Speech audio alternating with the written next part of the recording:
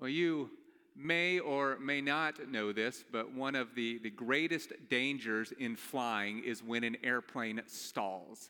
So a stall is when an airplane is no longer flying fast enough to generate, for the wings to generate lift, and it begins falling, often because it is climbing too steeply and it does not have the speed to climb as steeply as it is. So the wings no longer produce lift and it falls. And so stalls have been the cause of a number of crashes in history, and pilots need a lot of training to recognize what's going on in a stall and to be able to get out of a stall. And a lot of training is really needed to overcome a stall, particularly because the solution to when an airplane stalls goes against really the natural instincts of anybody when they're falling. So if your airplane is going down, it's headed towards the ground, your instinct is going to be to pull back on the stick or the steering wheel, whatever you want to call it, point the nose of the airplane up and begin to climb again. You don't want to hit the ground. It makes sense. But that actually only makes the problem worse. Because to climb, the airplane goes slower, so if it's in a stall from too much speed as it's trying to climb, pointing the nose up is actually going to make the problem worse. So pilots have to be trained to avoid what their natural instinct is and actually point the airplane towards the ground to pick up speed. It's only when they can regain speed, either by giving more power or by pointing the nose of the airplane towards the ground, that an airplane can actually recover and come out of the stall. So pilots have to learn to trust the wisdom of others. They have to learn to trust their training instead of their natural instincts. And that's really the point of why I'm telling you this, is that sometimes we have to learn to trust the wisdom of others. We have to learn to avoid our natural instincts. We have to learn that others know best. What we feel and what we think is not always right. Well, this is, though very different, this is somewhat of the experience of Simon Peter in our text for today. You can go ahead and turn with me in your Bibles to Luke chapter 5. Going to be in Luke chapter 5, verses 1 through 11.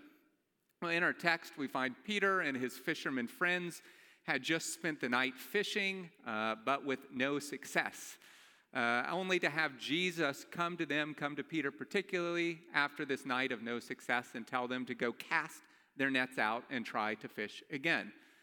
Well, Peter, as you might expect, and as we'll see here in a few moments, is not so sure that this will succeed, but he listens to Jesus.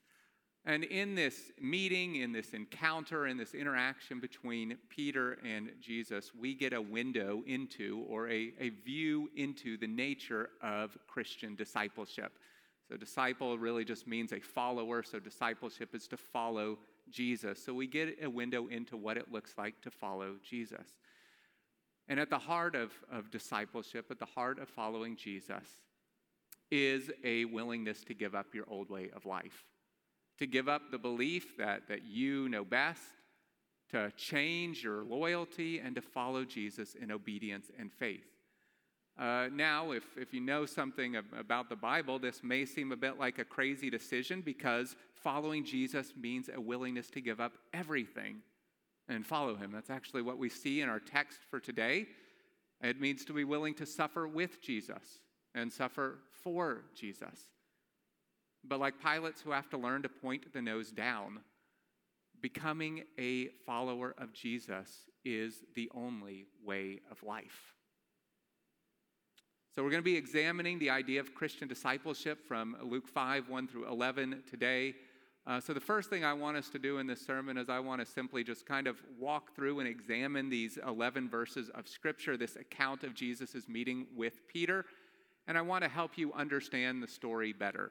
And now, when I use the term story, I do not mean that this is fictional. I mean true story. This is a historical narrative. This actually happened in history. But I want you to help understand this story, this account from Jesus' life better. And then after we've kind of walked through, after we understand this text a little bit better, I want to go back and show you two things that we learn about Christian discipleship. So first the story, then two things that we learn about Christian discipleship. I'll tell you what those two things are a little bit later. And the main idea that I want you to take away from this text today, I think the main idea that Luke wants you to take away from this story today, is that Jesus calls you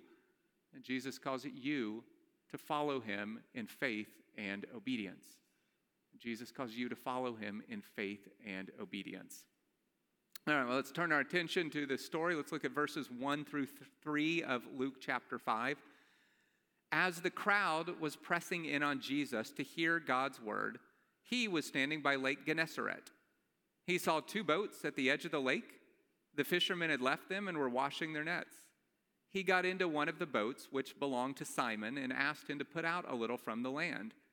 Then he sat down and was teaching the crowds from the boat.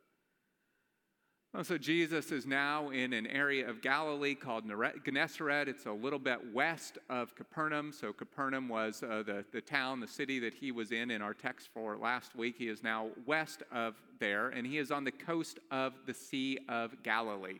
The Sea of Galilee is also known as Lake Gennesaret, which is the term Luke uses. Same place. So he is on the coast of the Sea of Galilee. And like we saw last week, in fact, the crowds who are there are very excited to see Jesus. But notice in the text what Luke says they're actually eager to hear. They are eager to hear God's word. And what a testimony that is. The crowds who come to Jesus as you read through the Gospels, Matthew, Mark, and Luke, and John, they're not always put in a positive light. They are not always viewed favorably by the gospel writers. They often do not believe, but here they are eager to hear from God's word, and so eager, in fact, that they seem to be crowding in on Jesus, pressing in on him, that so much that he needs to find a little bit of an escape to actually be able to teach them. Yeah, so Jesus finds some fishermen, and he gets into one of their boats and teaches from offshore. So they, anchor a few yards offshore, I guess, where the crowds can no longer get to him, and he teaches. So I think this is actually more evidence that the crowds were there to hear from Jesus' word, that they were here to hear Jesus' message. If Jesus is offshore, they can no longer bring their sick, maybe bring those who are demon-possessed to Jesus' feet to be healed. And their really only option is to sit there and listen. Oh, well, that is Luke is pointing us in this response of the crowds to, and really, as we'll see later, to the response of the fishermen whom Jesus encounters. Luke is pointing us to a proper response to God's word, which is an eagerness to hear from God's word, as we'll see later, repentance and faith in Jesus. And so this is a response, the response of the crowds, as we'll see later, the response of Simon Peter, as the response that we should all pray that we would have, that we would all be so eager to hear from God's word. What about these fishermen themselves? We find out in verse 5, which we haven't actually read yet, but we find out that they had been fishing all night. So we know that these men must have been tired. Here they are on the shore washing their nets, presumably getting ready to go home, probably to get a well-deserved nap. And yet Jesus asked them to put out from shore, and they serve Jesus. Despite their exhaustion, they obey. Even though they're tired, if I was them, I would probably want to be doing something else. They take Jesus out in the boat so he can teach. What an encouragement to us when we are tired to continue to serve and obey. So that's really the scene that Luke sets for us. Here we have Jesus out in a boat teaching the people, these fishermen out with him. And that takes us to verses 4 through 7 of Luke chapter 5. When he had finished speaking, he said to Simon, "Put out into deep water and let down your nets for a catch." "Master," Simon replied, "we've worked hard all night long and caught nothing. But if you say so, I'll let down the nets." When they did this, they caught a great number of fish, and their nets began to tear. So they signaled to their partners in the other boat to come and help them. They came and filled both boats so full that they began to sink. So once Jesus finishes teaching, once he's finishing teaching the crowds, he takes his attention from the crowds that are on the shore and puts it on Simon specifically. So Simon is the same disciple that Jesus will later name Peter. So Simon, Peter, sometimes Simon Peter, it is all the same person. We see later in the text that in addition to Peter, James, and John are also there from accounts of the same period in Jesus' life in other Gospels. It's likely that Andrew was there as well. All these men would be among Jesus' 12 disciples, the 12 apostles. I think it's very likely that these men already knew Jesus. I mean, actually, in our text for last week, when we're in Capernaum, we see that Jesus goes into Simon, the house of Simon's mother-in-law, or I think Simon's house, to heal Simon's mother-in-law. Peter, Simon, calls him master in this text, so I think it is likely that Peter had some recognition of Jesus' power and authority already at this point. This is not likely their first encounter with Jesus. But as Jesus turns his attention to Simon Peter, he tells him to take his boat to deeper water and begin to fish, to cast out his nets, to throw out his nets again.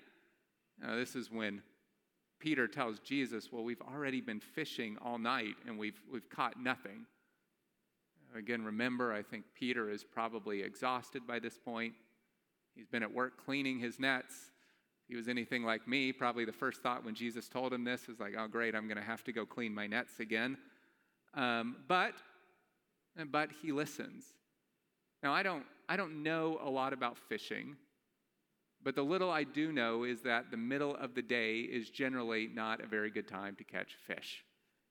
The fish are hot. They are not very active. They're lethargic, a little bit like we are when it's really hot and a lazy day. They go to the bottom of the water to cool off. And so it's not a great time to catch fish. So Peter doesn't have a whole lot of hope for success here in that they've just been fishing at night, which is a much better time to be fishing. And here Jesus is calling him to cast out his nets in the middle of the day. Yet Peter obeys Jesus anyway. He responds to Jesus' words with faith and obedience, perhaps some reluctance. But verse 5 says that Simon Peter responds, if you say so, I will do it.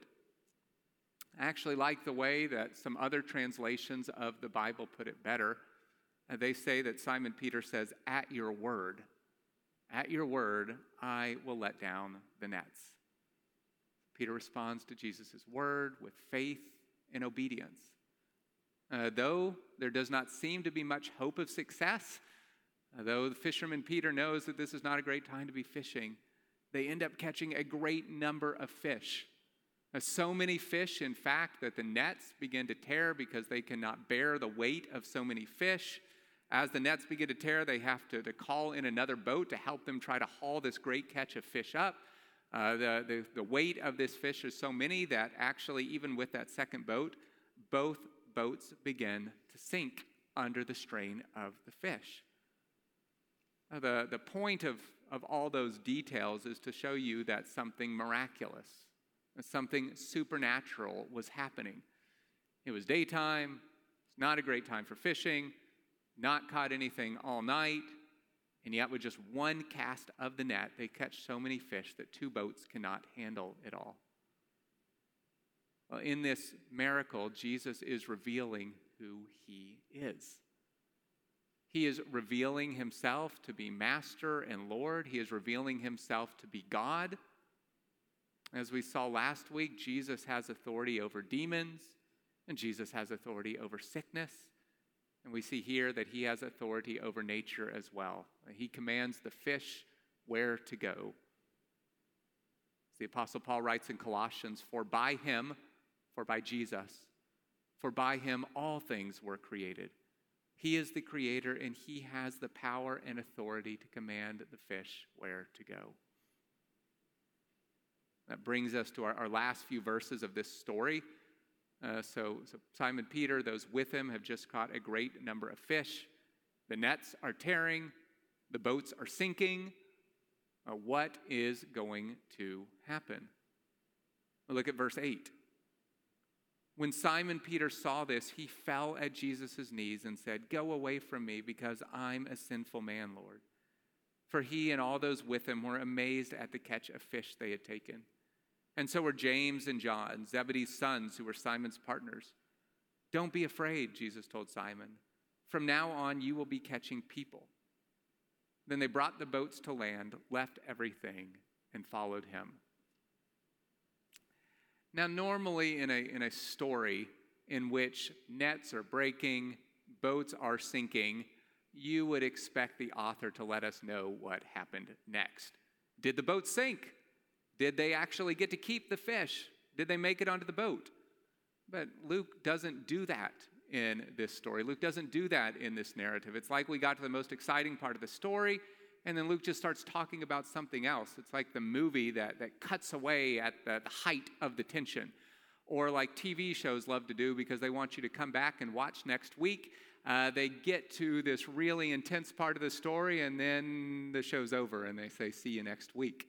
Well, that's a little bit like what happens here. We get to the height of the tension, the nets are breaking, the boats are about to sink, and then Luke just goes somewhere else and starts talking about something else. He focuses on Peter's response to Jesus. He ignores what happens to the boats. And we don't really know what happens to the boats until verse 11 when he briefly mentions that they return to land. Why does Luke do this? Why does he shift his focus away? Well, Luke does this because he's showing what the main point of this story is.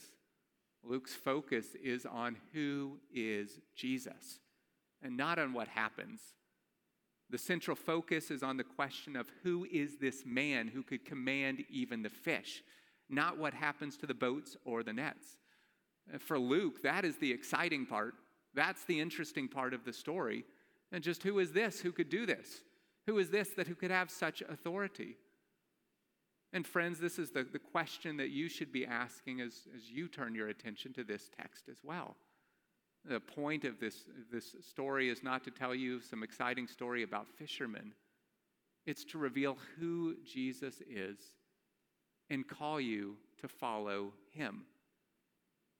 And so instead of keeping his attention on the boats, Luke directs our attention to Peter's response to Jesus. As we see in verse 8, Peter falls on his knees and says, "Go away from me, because I'm a sinful man." Well, if this is your first time reading this story, if this is your first time hearing this story, that's probably not what you're expecting Peter to say. You know, like if I'm sitting in that story, is that what I'm going to say at this moment in time? But Peter responds this way because as Jesus causes this great catch of fish, it causes Peter to see Jesus for who he is. He recognizes Jesus' holiness. He recognizes Jesus' perfection. And so he sees his own sinfulness.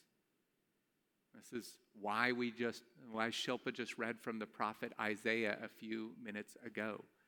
Because this response is so similar to the response that Isaiah had as he sees a vision of the throne room of God and he gets a picture of the holiness of God.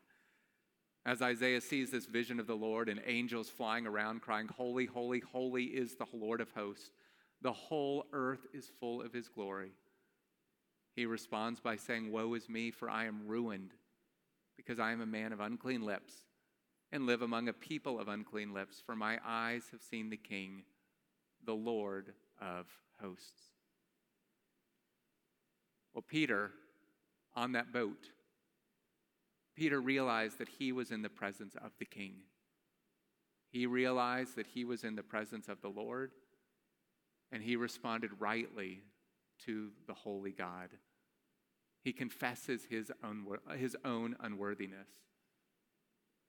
We also see in verse 9 that all those with him in the boat also respond with amazement at this catch of fish. And this is the correct response to this miracle that Jesus has performed. It's to respond with amazement. This is not an amazement. This amazement that those with Peter had is not an amazement that just lasted for a moment, an amazement that faded or just wanted to see the next miracle to be amazed by. So often that's what the crowds do in the Gospels. They just want to be amazed again. But this was a genuine amazement that led Simon Peter, that led James, and that led John to leave everything and follow Jesus. They respond in faith. Their encounter with Jesus on the boat changed them. But notice it's Jesus who calls them to follow him. He tells Peter not to fear. From now on, you will be catching people. In other words, Simon Peter, calling you not to be a fisherman anymore, no longer you to go out on this boat, cast out your nets and catch fish. Instead, I'm calling you to follow me and to tell others to follow me as well. Become a disciple and to call others to be disciples as well. If you remember last week, Jesus said that his mission was to go and to preach to the other towns as well, to go preach the gospel of the kingdom that others might hear. Well, here Jesus is commissioning others to join him in that task, to spread the good news of the gospel. A commission that continues and that Jesus gives to all of us in his great commission. Go therefore into all the world and preach the good news of the gospel. We looked at that a little bit last week, but here Jesus is calling others to follow him and join him in this task. Well, these men choose to leave everything and follow Jesus. They leave all those fish, which I'm sure that they could have made quite a handsome profit on, quite a lot of money from. They leave their boats, presumably a successful fishing business that would have allowed them to buy these boats and these nets. As we see in the accounts of this same story from other gospel writers, they leave their families as well, and they follow Jesus. They become fishers of men. They become disciples. And they would spend the rest of their lives following Jesus and calling others to do the same. These are the apostles that founded the church, and in many cases, who gave their lives as martyrs for the church because they were committed to following Jesus.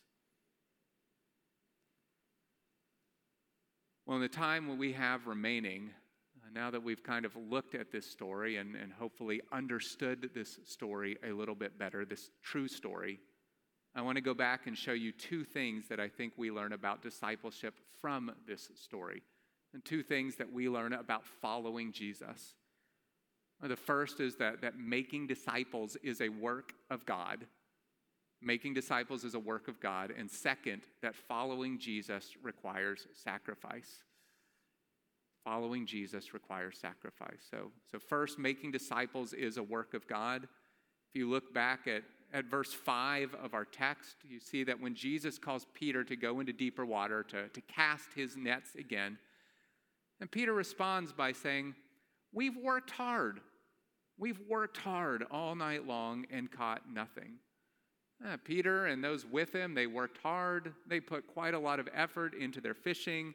They had boats and nets, a fishing business. This was their profession. They knew what they were doing. But all their hard work did not produce any results. They did not catch any fish. Their own efforts were not enough.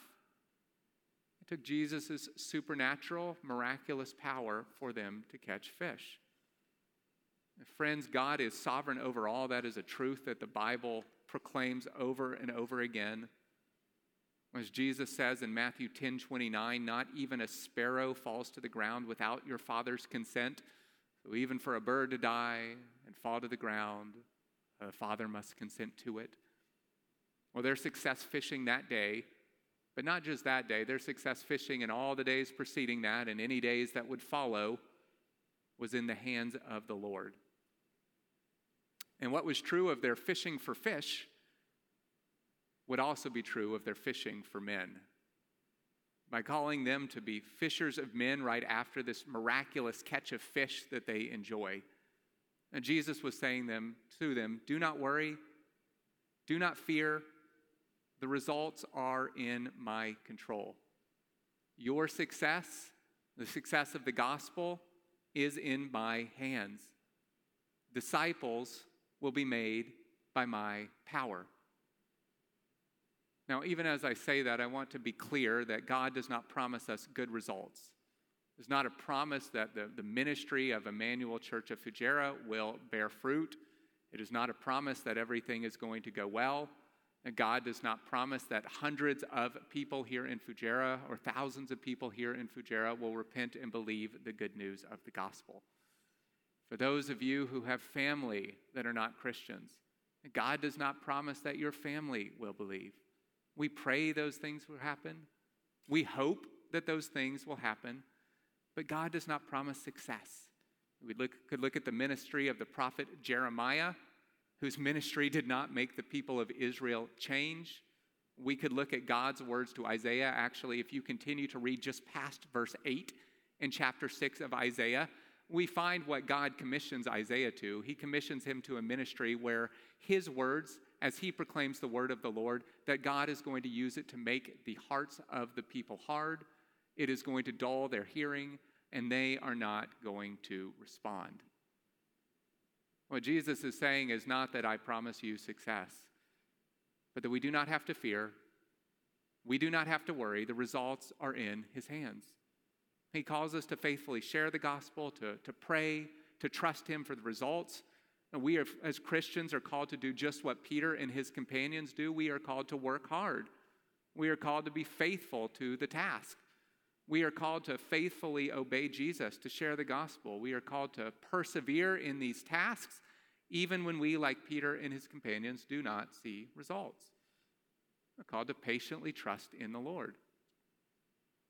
So, brothers and sisters, if you do have family members or friends who you have prayed for years, or you have prayed for weeks or months, that you have shared the gospel with for a long period of time, but they still don't believe, I would just encourage you to persevere, to keep at it, keep praying, keep sharing, but trust the Lord.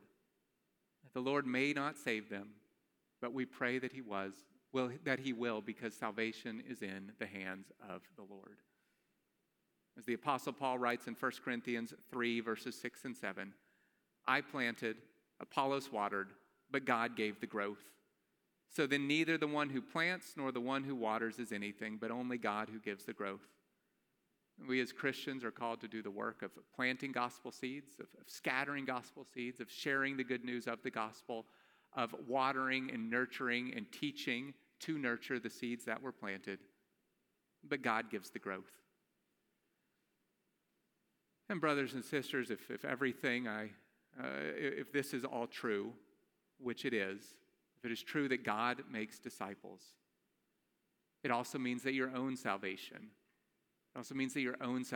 is a work of God, and it is not from your own efforts.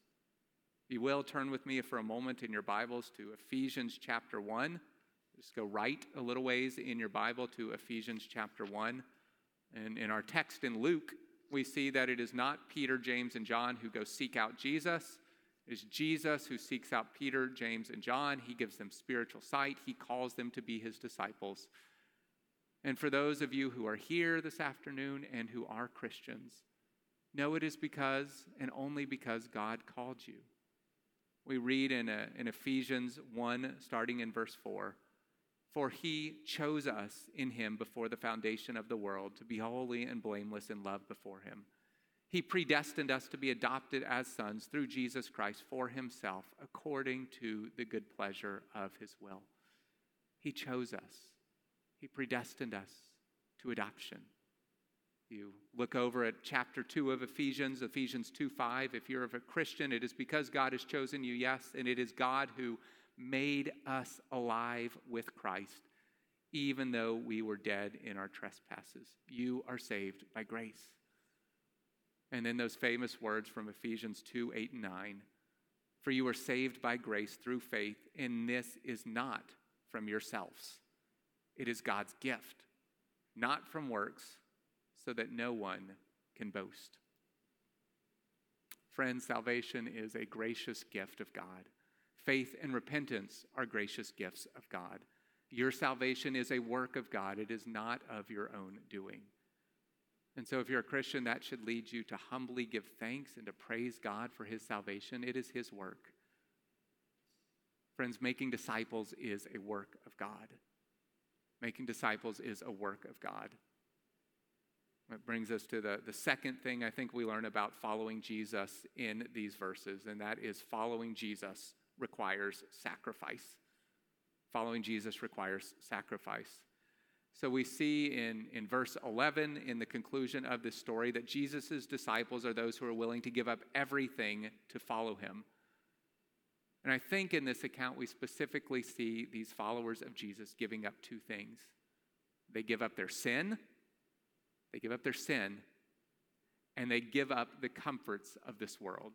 They give up their sin, and they give up the comforts of this world. This is what it looks like to follow Jesus in faith and obedience. It's to give up your sin and to give up the comforts, or be willing to give up the comforts of this world.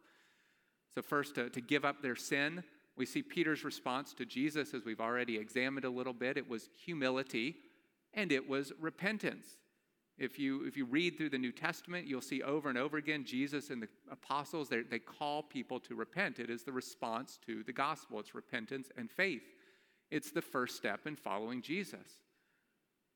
Now, if you're newer to Christianity, know that to repent simply means to ask forgiveness. It's to ask God to forgive you from your sins. But it's more than that. It's to give up your sin. It is to stop sinning. It is to turn and go in a different direction. It's to turn towards God. It's to follow Jesus in a new way of life. And this is what Peter does. Peter sees the holiness of Jesus. And friends, this is the starting place. It is to be amazed by God, to see the holiness and majesty of the God who has created you and who's created all things.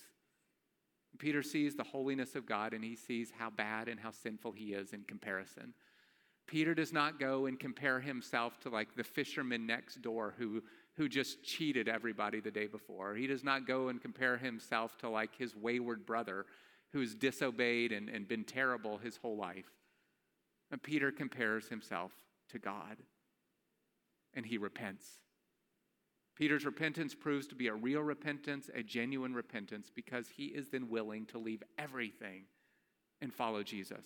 His life is changed. His priorities are changed. What he loved most changed. Peter follows Jesus. Well, friends, if you are here today and you know yourself not to be a Christian, I hope you understand two things that the Bible teaches. I think two things that we've seen over and over again in Luke's gospel. You are in need of saving because you are a sinner, and you cannot save yourself. You're in need of saving, but you cannot save yourself. This is what Peter recognized. Friends, the Bible teaches that each man, each woman, each child is a sinner. And because each and every one of us are sinners, we are each deserving of God's wrath and judgment.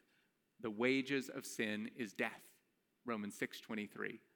But God, who is rich in mercy, sent Jesus, his son, to live a perfect life that you cannot and have not lived, and to die a bloody death on the cross, the death that you deserve to die because of your sin.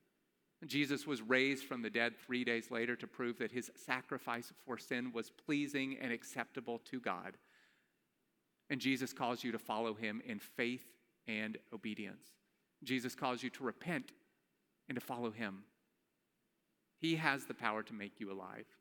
Jesus has the power to rescue you from your bondage to sin. You do not. And he does this as you turn to him in repentance and faith. But friends, know that true repentance is to give up your sin. It is to change. You have to leave your sin. You have to be willing to stop your sin. You have to be willing to go and sin no more.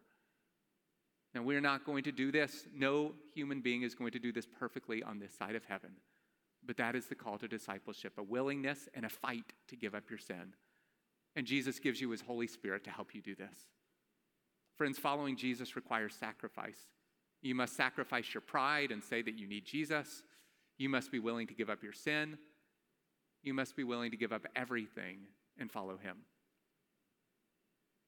And that's what we see, the second thing that we see, that following Jesus requires sacrifice. We must be willing to sacrifice our sin, to surrender our pride, and to admit that we're sinners. And second, we must be willing to give up the comforts of this world. These men, these disciples, they willingly leave everything and follow him. Friends, following Jesus is the road of sacrifice. And that's what it is to follow Jesus. It is to give up earthly comfort to gain heavenly reward. It's to give up earthly comfort to gain heavenly reward. Those who preach the false gospel of health and wealth and prosperity, those who preach the false gospel that Jesus wants to bless you with earthly prosperity and give you earthly rewards, that is not true. Well, those who preach that message, they might point to verse 6 when Peter and his friends have a great catch of fish and say something like, see, if you have faith in Jesus, he will bless you. You will have your great catch of fish, whatever that is. Insert whatever blessing you want, and you will have a great catch of fish. He will give you a great catch of fish as you have enough faith. He will bless you financially. He will give you the job that you have always wanted. But friends, that is not what this story is teaching. And those who preach that false message have missed the point entirely. They intentionally ignore the fact that Peter, James, and John gave up everything to follow Jesus. They did not get the rewards or the profit from their great catch of fish. They're not even sure if they ate any of the fish themselves. They gave it all up. They left their business, they left their family, they left their friends to follow Jesus. Now, look, God may not call you to give up every comfort of this earth to follow Jesus. It's not as if as soon as you repent and believe, like your bank account magically just goes to zero. It does not happen when you repent and believe. But God is calling you to be willing to give up your earthly comforts to follow him. How you use your wealth might change. Your bank account may not go to zero, but how you think about it and how you use it should change. And Jesus famously called the rich young ruler, a man of great riches, to sell all that he had to follow him. The young man refused because he loved his money more than he loved Jesus. He loved his earthly comforts, what he had, more than he loved Jesus. And just listen to these verses. Matthew 16:24. If anyone would come after me, let him deny himself and take up his cross and follow me. Luke 14:26. If anyone comes to me and does not hate his own father and mother, wife and children, brothers and sisters, yes, and even his own life, he cannot be my disciple. Whoever does not bear his own cross and come after me cannot be my disciple. And brothers and sisters, if you are to be a faithful follower of Jesus Christ, you must be willing to give up everything and follow him. You must be willing to give up your sin and the comforts of this earth. So this afternoon, maybe as you are eating dinner with your family or friends, I'd encourage you to ask that question. Are you willing to give up everything and follow Jesus? Are you willing to give up your sin? Are you willing to give up your comfort? Now, what might that look like? What are some ways that this could look in your own life? It might look like giving up relationships with family to follow Jesus. To publicly profess faith in Jesus may cost you relationships with family and friends. For some of you, it already has. That is difficult. It is a hard thing to have to give up relationships with friends or family because you publicly profess faith in Jesus Christ. But this may be the cost of discipleship or the cross that Jesus calls you to carry. Friends, faithfully following Jesus may be giving up a romantic relationship with someone who is not a Christian, even if you really want to be married. It is to remain sexually faithful though you are in a different country than your spouse. It is to give up and flee from pornography. Instead of Jesus promising you that dream job, if you have enough faith, like the false gospel of health and wealth might claim, that you would get your dream job if you just have enough faith. Perhaps Jesus is calling you to give up that dream job or the promotion that you wanted. Maybe that dream job or the promotion you wanted would take you to a city in which there is no church, a place that there are no other brothers or sisters in Jesus Christ that you know of for hours in any direction. Perhaps God is calling you to give that up. Perhaps he's calling you to give up that job and stay where there is a good church so that you can more faithfully follow him.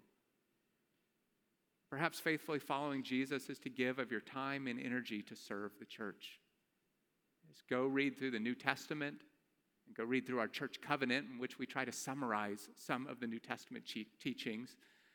Well, it calls Christians, the New Testament calls Christians and church members to serve and love one another. Perhaps faithfully following Jesus is to give of your time to regularly meet with a fellow brother and sister in Christ to help encourage them to more faithfully follow Jesus themselves. Maybe it's to sit and to listen to a brother or sister in Christ who is hurting and who just wants a patient and a kind and a listening ear. My friends, faithfully following Jesus is to obey even when it is costly. And friends, if there is something that you are not willing to give up, whether that is money or relationships or respect or comfort or anything else, well, like the rich young ruler, it reveals that you love something else more than you love Jesus. The life of Christian discipleship is a road of sacrifice. It is a heart that is willing to give up everything and follow Jesus. But friends, we do this so that we might gain an eternal reward. And brothers and sisters, praise God that he has loved us with a sacrificial love. Praise God that he has loved us with a sacrificial love. He loved us so much that he gave his one and only Son, that whoever believes in him would not perish but have eternal life. John 3:16. Jesus did not come to be served, but to serve and to give his life as a ransom for many. Mark 10:45. So brothers and sisters, if you are here and there are things that you are struggling to give up to follow Jesus, remember the love and example of your Savior who gave his very life for you. Remember the gospel. It is the gospel. It is to remember Jesus' work on the cross that is the fuel of the Christian's obedience. It is what fuels the life of discipleship. There will be times when you fail. There will be times when it is really hard to give things up. There are times when you will not do it for a season. But you have a Savior who has redeemed you, so you can humble yourself and repent and ask for his grace to obey the next time. The life of discipleship, faithfully following Jesus, is a life of sacrifice. But Jesus calls you to follow him in faith and obedience, to be willing to give up everything. And we do this because of who he is and what he has done. Like Peter saw Jesus for who he is, we see God for who he is and what he has done for us by sending his very Son to die for our sins. And so we follow in faith and obedience. It is worth it. Let's pray.